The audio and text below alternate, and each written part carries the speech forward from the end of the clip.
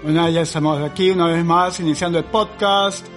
Este es el episodio número 10 de la temporada 2.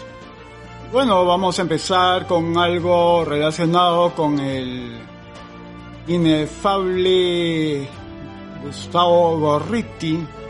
Bien, presten atención. Bueno, un documento de la revista Executive Intelligence Review, volumen 27, número 24, del 16 de junio del 2000, aparece un artículo titulado LaRouche urges Perú take a firm position and stake it out. LaRouche insta al Perú a tomar una posición firme y a sostenerla. Bien, en ese mismo número de la revista Executive Intelligence Review aparece un artículo titulado The Iran Contra Crew Behind Gustavo Gorriti, artículo de Carlos Wesley, el personal de Irán Contras detrás de Gorriti. Gustavo Gorriti Ellenbogen, de nacionalidad peruana, es un miembro del aparato político que ganó notoriedad a mediados de los 80s en la operación de tráfico de George Bush, conocida como Irán Contras Armas por Drogas. Es a través de este aparato que Gorriti está ligado al ex asistente del secretario de Estado, Elliot Abrams, y su sucesor, Bernard Aronson. Con Samuel P. Huntington y Luigi Einaudi, los autores intelectuales del plan para acabar con instituciones de estados nacionales, con el banquero panameño Roberto Bobby Eisenman, implicado en operaciones de lavado de narcodinero, y con otros que con Gorriti están abiertamente dedicados a la defensa de grupos narcoterroristas como Sendero Luminoso, MRTA y las FARC. Las conexiones de Soros. Gorriti actualmente sirve como vocero de prensa del derrotado candidato presidencial peruano Alejandro Toledo, como el asesor principal de Toledo, Diego García Sayán. Gorriti está ligado a Soros, el especulador billonario que lidera el aparato global de legalización de las drogas. Gorriti es uno de los solo 21 miembros de América de una organización llamada Consorcio Internacional de Periodistas de Investigación, ICIJ, cuyos cuarteles generales se encuentran en el Centro para la Integridad Pública en Washington, D.C. La ICIJ es financiada por Open Society Institute de George Soros, junto con la Corporación Carnegie, Fundación Ford y los servicios financieros Rockefeller. Además de Gorriti y otros miembros iberoamericanos de la ICIJ, se incluye a los peruanos Ángel Páez y Fernando Rospigliosi, la colombiana María Jimena Dusan Sáenz y el brasilero Amaury Ribeiro Jr., quien recientemente consultaba al miembro de la FARC, Raúl Reyes, como su fuente fiable para una campaña contra las Fuerzas Armadas brasileras por supuestas violaciones de los derechos humanos, y el argentino Horacio Verbitsky, quien estaba a cargo de la inteligencia del grupo terrorista Montoneros en los 70s. La conexión con el lavador de dinero Roberto Eisenman. Hasta que se unió a la campaña de Toledo, Gustavo Gorriti era director asistente del diario panameño La Prensa, propiedad de su amigo colaborador Roberto Bobby Eisenman. La relación de Gorriti con Eisenman data por lo menos de mediados de los 80, cuando los dos eran estudiantes de la Universidad de Harvard. Eisenman estaba en Harvard con una beca de la Fundación Neyman para estudiar periodismo, y Gorriti estaba allí gracias a una beca de la Fundación Guggenheim para escribir un libro sobre Sendero Luminoso. Es durante ese periodo en el que Eisenman dictó artículos a Gorriti atacando al general panameño Manuel Noriega, del cual George Bush deseaba deshacerse, los cuales Gorriti publicaba en la revista peruana Caretas. Los mismos artículos eran publicados en el medio de Eisenman, la prensa citando a Caretas como la fuente. Con esta maniobra de lavado podían evadir las estrictas leyes panameñas contra libelo y calumnia. El Banco Dadeland. Fue durante ese espacio de tiempo que un escándalo de lavado de dinero relacionado a drogas en el Banco Dadeland impactó. Un banco de Florida cuyo propietario era Eisenman. Como Executive Intelligence Review documentara en su reporte especial de 1986, quien está tratando de desestabilizar Panamá y por qué, los lazos del Banco Dadeland con el círculo de tráfico de droga de la banda de Antonio Fernández salieron a la luz en 1986 durante el proceso de la banda de Fernández en la Corte Federal de Estados Unidos. Fernández no solo lavaba su dinero de la droga a través de Dadeland, también era accionista del banco. En efecto, era socio de Eisenman, la operación de contrabando que introdujo más de 700 kilos de marihuana a los Estados Unidos en 1977 y 1984. Fue ayudado por Winston Robles, entonces director de la prensa de propiedad de Eisenman. Los parientes de Robles también estaban implicados en la operación, incluyendo a su hermano Iván, quien también trabajaba para Eisenman en el Banco Dadeland, su hermana Alma Robles de Samos y su cuñado Stephen Samos. Samos aún era accionista del Banco Dadeland y era miembro clave del equipo Irán-Contra de Bush.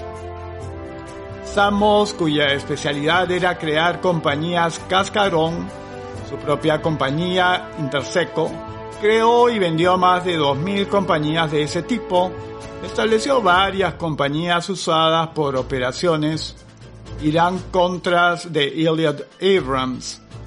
Cuando fue expuesto lo que el propio Eisenman llamó el Affair Samos, Eisenman escribió un artículo defendiendo a su amigo Iván Robles y su hermano Winston. El director de la prensa, a quien describió como un hombre de integridad inflexible, de la misma manera alabó a su ex socio en una entrevista con el Wall Street Journal, diciendo que Samos, su ex socio y lavador de dinero, era un hombre altamente exitoso. El llamado asunto Samos Affair en modo alguno es el único caso de lavado de dinero en el cual el nombre de Eisenman ha salido a la luz. Eisenman también era director del Banco Continental de Panamá cuando los hermanos Rodríguez Orejuela, líderes del cartel de Cali, lo usaron para lavar alrededor de $40 millones, lo que se descubrió en 1985. A la fecha, Eisenman es presidente de la rama panameña de Transparencia Internacional, la ONG creada por el Banco Mundial para participar con participación directa del príncipe Philip de Gran Bretaña. Transparencia Internacional, la que ha usado a Elliott Abrams como uno de los agentes en América, se ha convertido en uno de los principales instrumentos desplegados para destruir la soberanía nacional alrededor del mundo bajo el pretexto de la lucha contra la corrupción. La conexión con Sendero Luminoso. Gorriti reveló sus lealtades en su libro de 1990, Historia de Sendero Luminoso, el cual es de hecho una apología a Sendero Luminoso, culpando a las Fuerzas Armadas peruanas de la existencia de la insurgencia terrorista. En el prefacio del libro, Gorriti expresa su gratitud a su tutor Cuando estudió en los Estados Unidos, Samuel P. Huntington es uno de los estrategas principales de la Comisión Trilateral, la que puso a Jimmy Carter en la presidencia de Estados Unidos en el 77, que coloca a varios de sus miembros en el gabinete Carter, un proponente de lo que los trilateralistas llamaban fascismo con rostro democrático. Huntington es un importante teórico de la eliminación de las Fuerzas Armadas Nacionales, tesis que comparte Gorriti, lo que resaltó en su llamada a la abolición de las Fuerzas Armadas en su libro de 1993, La Tercera Ola, Democratización a fines del siglo XX. Para escribir su libro, Gorriti pidió ayuda al exfuncionario del Departamento de Estado, David Scott Palmer, otro abierto apologista de Sendero Luminoso, quien había ganado conocimiento de primera mano del movimiento terrorista cuando trabajó en la Universidad de Huamanga, en el mismo tiempo que el líder de Sendero Luminoso, Abimael Guzmán, estaba organizando el movimiento terrorista en los 60s. Fuente de desinformación. La desinformación de Gorriti sobre Sendero Luminoso fue usada a comienzos de los 90 por el Departamento de Estado como otra justificación para sus ataques y embargos contra el gobierno peruano y sus fuerzas armadas. En septiembre de 1992, cuando el Comité de Relaciones Exteriores de la Cámara de Representantes, presidida por Robert Torricelli, demócrata de New Jersey, se llevó a cabo audiencias sobre Sendero Luminoso.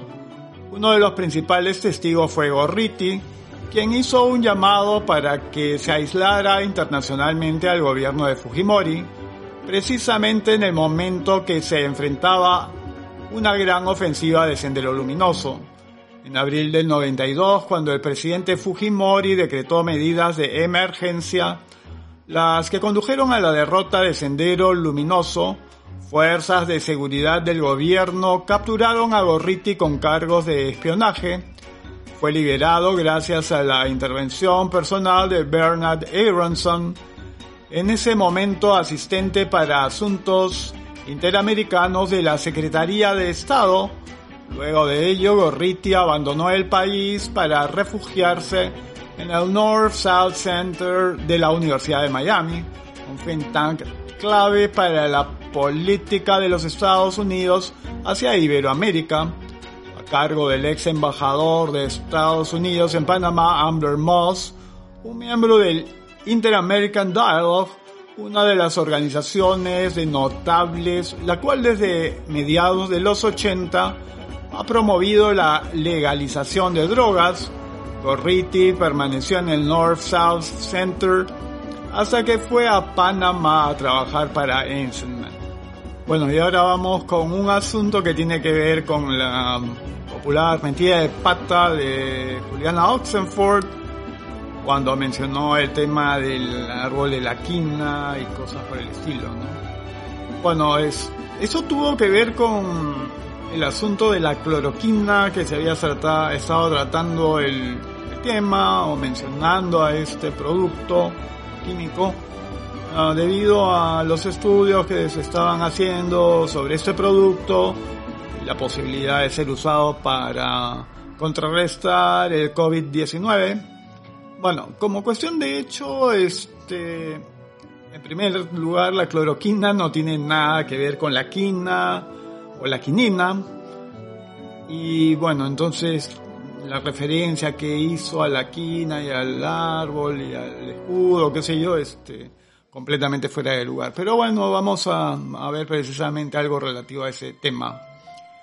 Dice, investigadores de la Universidad de Qingdao, China, demostraron que el fosfato de cloroquina, un medicamento antiguo para el tratamiento de la malaria, tiene aparente eficacia y una seguridad aceptable contra la neumonía asociada con COVID-19. Este compuesto pertenece a una serie de 4 aminoquinolinas investigadas como parte del extenso programa para colaboración en la lucha contra la malaria en Estados Unidos durante la Segunda Guerra Mundial.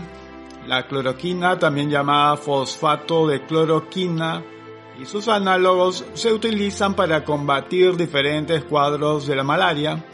El estudio fue publicado en la revista Bioscience Trends. La cloroquina se usa para prevenir y tratar la malaria y es eficaz como agente antiinflamatorio para el tratamiento de la artritis reumatoide y el lupus eritematoso. Es un medicamento accesible en varios países del mundo. Los análisis revelaron que también tiene potencial antiviral de amplio espectro al aumentar el pH endosómico requerido para la fusión virus y células, interfiriendo con la glicosilación de receptores celulares de SARS-CoV, es decir, antiviral y antiinflamatorio. Hasta ahora los resultados de más de 100 pacientes en diferentes hospitales en Wuhan, Jiangsu, Guangzhou, Beijing, Shanghái, Chongqing y Ningbo demostraron que la cloroquina funciona para inhibir la exacerbación de la neumonía. El estudio evidenció la mejoría de los hallazgos de las imágenes pulmonares y acortó el tiempo de la enfermedad sin observar reacciones adversas a la cloroquina en los pacientes mencionados. Con los resultados del estudio, los expertos del gobierno, autoridades reguladoras e investigadoras de China recomiendan incluir el medicamento en la próxima versión de las directrices para la prevención del diagnóstico y el tratamiento del COVID-19.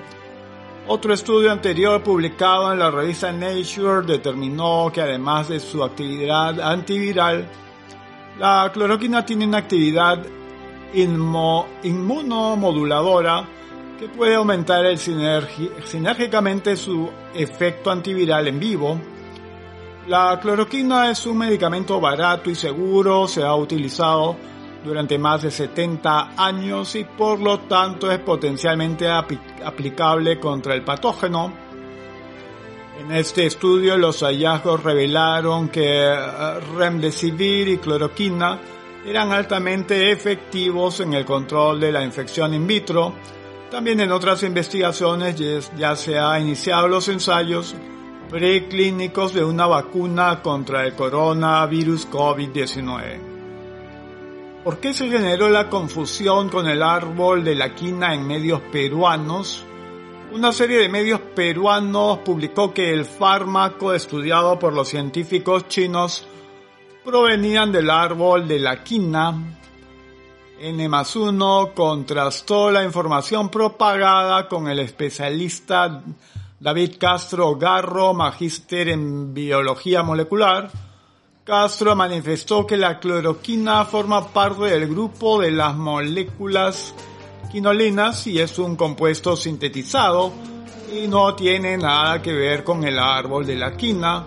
De acuerdo al especialista, la confusión pudo provenir del hecho de que ambos compuestos se han utilizado en el tratamiento de la malaria. Resulta que la cloroquina viene mucho después de la quinina y el conocimiento de sus propiedades antimaláricas. La quinina fue aislada en 1820 y se empleó como una medicina contra la malaria, entre otras variantes, hasta los años 40, cuando otras drogas la reemplazaron, principalmente por tener menos efectos adversos. Aquello no necesariamente significa que la quinina se ha dejado de utilizar como medicamento antimalaria. Sus propiedades, sin embargo, nunca se investigaron para tratar el coronavirus COVID-19. Para la investigación de Bioscience Trends se empleó cloroquina. Esta última, por su parte, se sintetizó en el 34 en Alemania y se empezaron pruebas para tratar la malaria con ella durante la Guerra Mundial.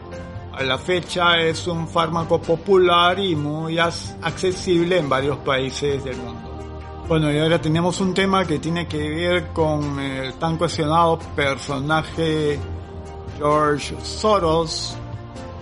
Es algo publicado en freewestmedia.com el 20 de febrero. Bien, dice: la influencia de Soros en la Corte Europea de Derechos Humanos revelada por semanario francés.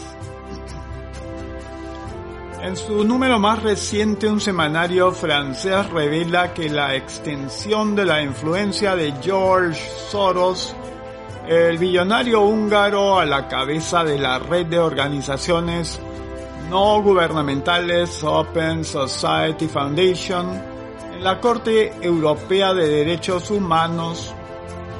François-Xavier Bellamy, filósofo y miembro del Parlamento Europeo, denunció las crecientes importantes prerrogativas de la Corte Europea de Derechos Humanos, o que la Corte Europea de Derechos Humanos se otorga a sí misma. El profundo trabajo de investigación llevado a cabo por Gregor Poppins es una oportunidad para resaltar el actual funcionamiento de la Corte Europea de Derechos Humanos y las importantes preguntas que esta motiva, señaló a Valeurs Actuelles. El primer punto es el de transparencia de los juicios emitidos por dicha institución, tanto como la decisión europea en su integridad de manera más general. Bellamy ve que en el Parlamento, en el que las sumas que se dedican a acciones de lobismo son voluminosas, como es el caso de la Corte Europea. Dado que las partes interesadas son ingresadas a un registro, estas están presentes en muchos niveles del proceso legislativo y entre aquellos representantes que proclaman algún interés, un gran número son empleados de diferentes organizaciones no gubernamentales, las que defienden posiciones políticas. Encuentro preocupante que lobistas, quien quiera que sean, nos escriban enmiendas listas para ser introducidas en legislación o intervenciones para ser pronunciadas en sesiones, señala Bellamy. Esta mezcla de roles, el cual también se puede leer en el reporte de Gregor Poppins, es obviamente contraria a la necesaria independencia de las autoridades públicas, legislativo, ejecutivo, así como judicial de los actores privados. Parte de la desconfianza en la Unión Europea viene precisamente del hecho que los ciudadanos no tienen completa confianza en esa independencia, la que debería ser rigurosamente establecida. Dijo en la Corte Europea de Derechos Humanos: esta colusión entre magistrados y organizaciones no gubernamentales es un símbolo de ese fracaso. La segunda cuestión planteada por ese reporte es aún más fundamental y toca en la filosofía de nuestras instituciones. El principio de balance de poderes en la actualidad parece completamente roto por la objetiva superioridad que el judicial tiene en estos días con respecto al ejecutivo y legislativo, y es en la Corte Europea de Derechos Humanos donde estos desbalances se manifiestan más claramente, como lo muestra Gregor Poppins. Ahora, una muy extensa visión de la Convención de Derechos Humanos conduce a los jueces de dicha institución a juzgar la ley y las decisiones de los estados en temas tan importantes como la migración, educación, familia, sociedad, etc. Gobernantes legítimos, parlamentos democráticamente electos, pueden ver sus decisiones prevenidas o incluso sancionadas en el nombre de la interpretación muy general que los jueces den a un texto fundacional y los principios que pueden ser usados para justificar muy variadas decisiones. El principio de igualdad ante la ley puede ser usado para justificar extender procreación médica asistida a todas las mujeres, pero también para negarla en el nombre del hecho de que cada niño tiene derecho a un padre. El respeto a la dignidad humana puede incluir para algunos dar la bienvenida a todos los migrantes, para otros, por lo contrario, esta impone el control de las fronteras para poner fin al siniestro negocio de los contrabandistas, señaló Bellamy. Solo una decisión democrática, luego de un debate político, puede decidir dichas opciones y privar a la ciudadanía de su poder para decidir en nombre de la idea que uno tiene de sus derechos es peligrosa ironía.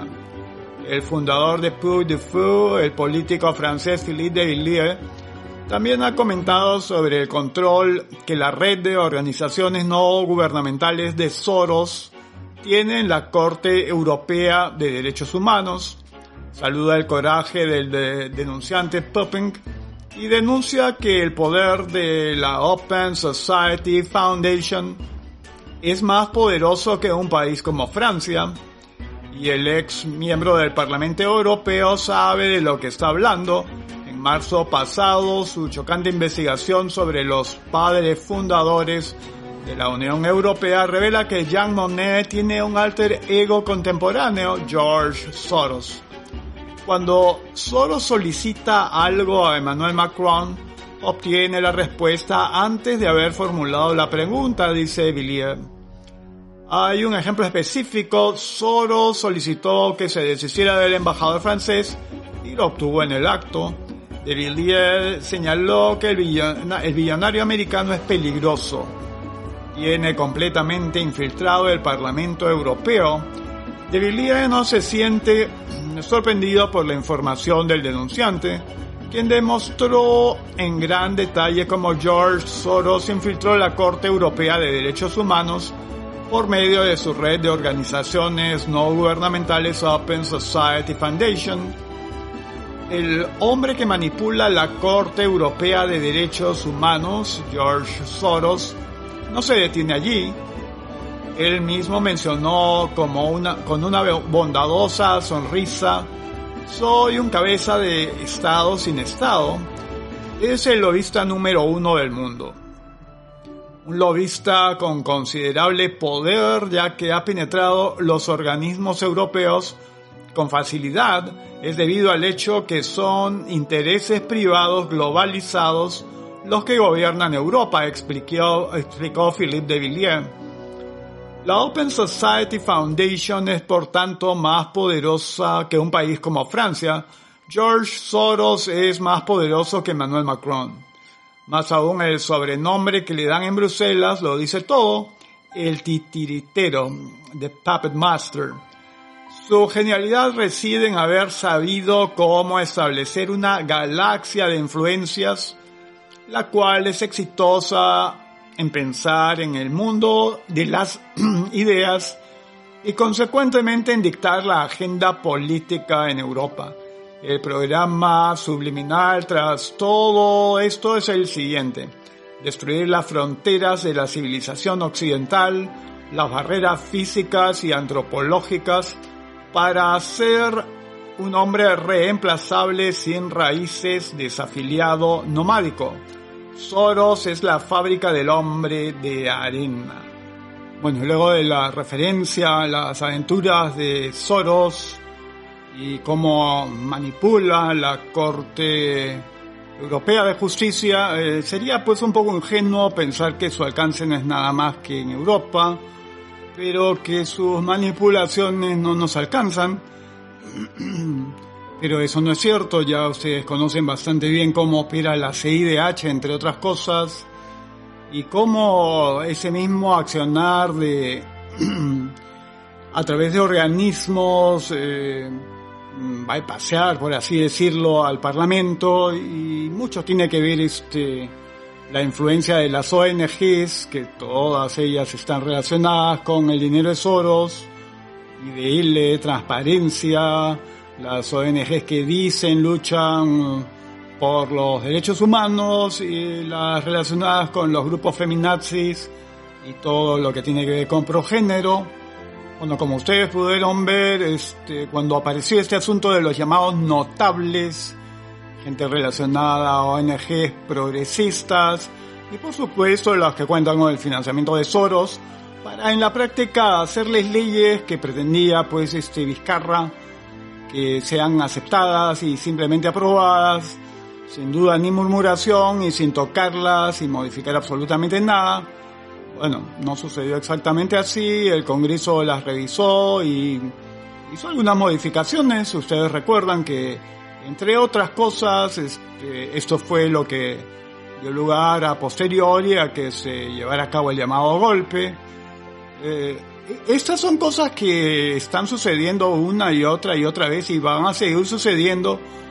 Ya vieron ustedes cómo se presentó frente al otorgamiento, entrega de las credenciales a los nuevos congresistas, pretendiendo darle un aire de ceremonia que este acto no tiene, es nada más que una entrega del documento de una manera formal, pero hasta allí, ¿no? Y dicho sea de paso, nunca un presidente se había presentado porque en la práctica suena como una suerte de presión o interferencia, más aún ahora, ¿no? Donde nuevamente aparece con el discurso de la inmunidad y que debe ser retirada y bla bla bla. En la práctica, él siempre tratando de establecerle la agenda al Congreso y tratando de dejar en claro que el Congreso es un ente o un organismo, un poder que ya no resulta ser tan poder porque, para el entender de este señor, está subordinado al Ejecutivo. Y bueno, esta subyugación, sometimiento, ninguneo o tratamiento como instrumento de menor jerarquía no solamente se está dando acá, como lo ven, y tiene pues razón de ser, ¿no? Esto es parte del pensamiento globalista. Requiere pues de un ejecutivo que pueda pasar por encima del Congreso cada vez que le antoje para imponer leyes que sean no solo del gusto del gobernante local, pero principalmente representen lo que es el pensamiento globalista. ¿Okay? Entonces, eso sería todo por ahora. Terminamos así el episodio número 10 de la temporada 2 del podcast y ya estaremos regresando y encontrándonos pronto.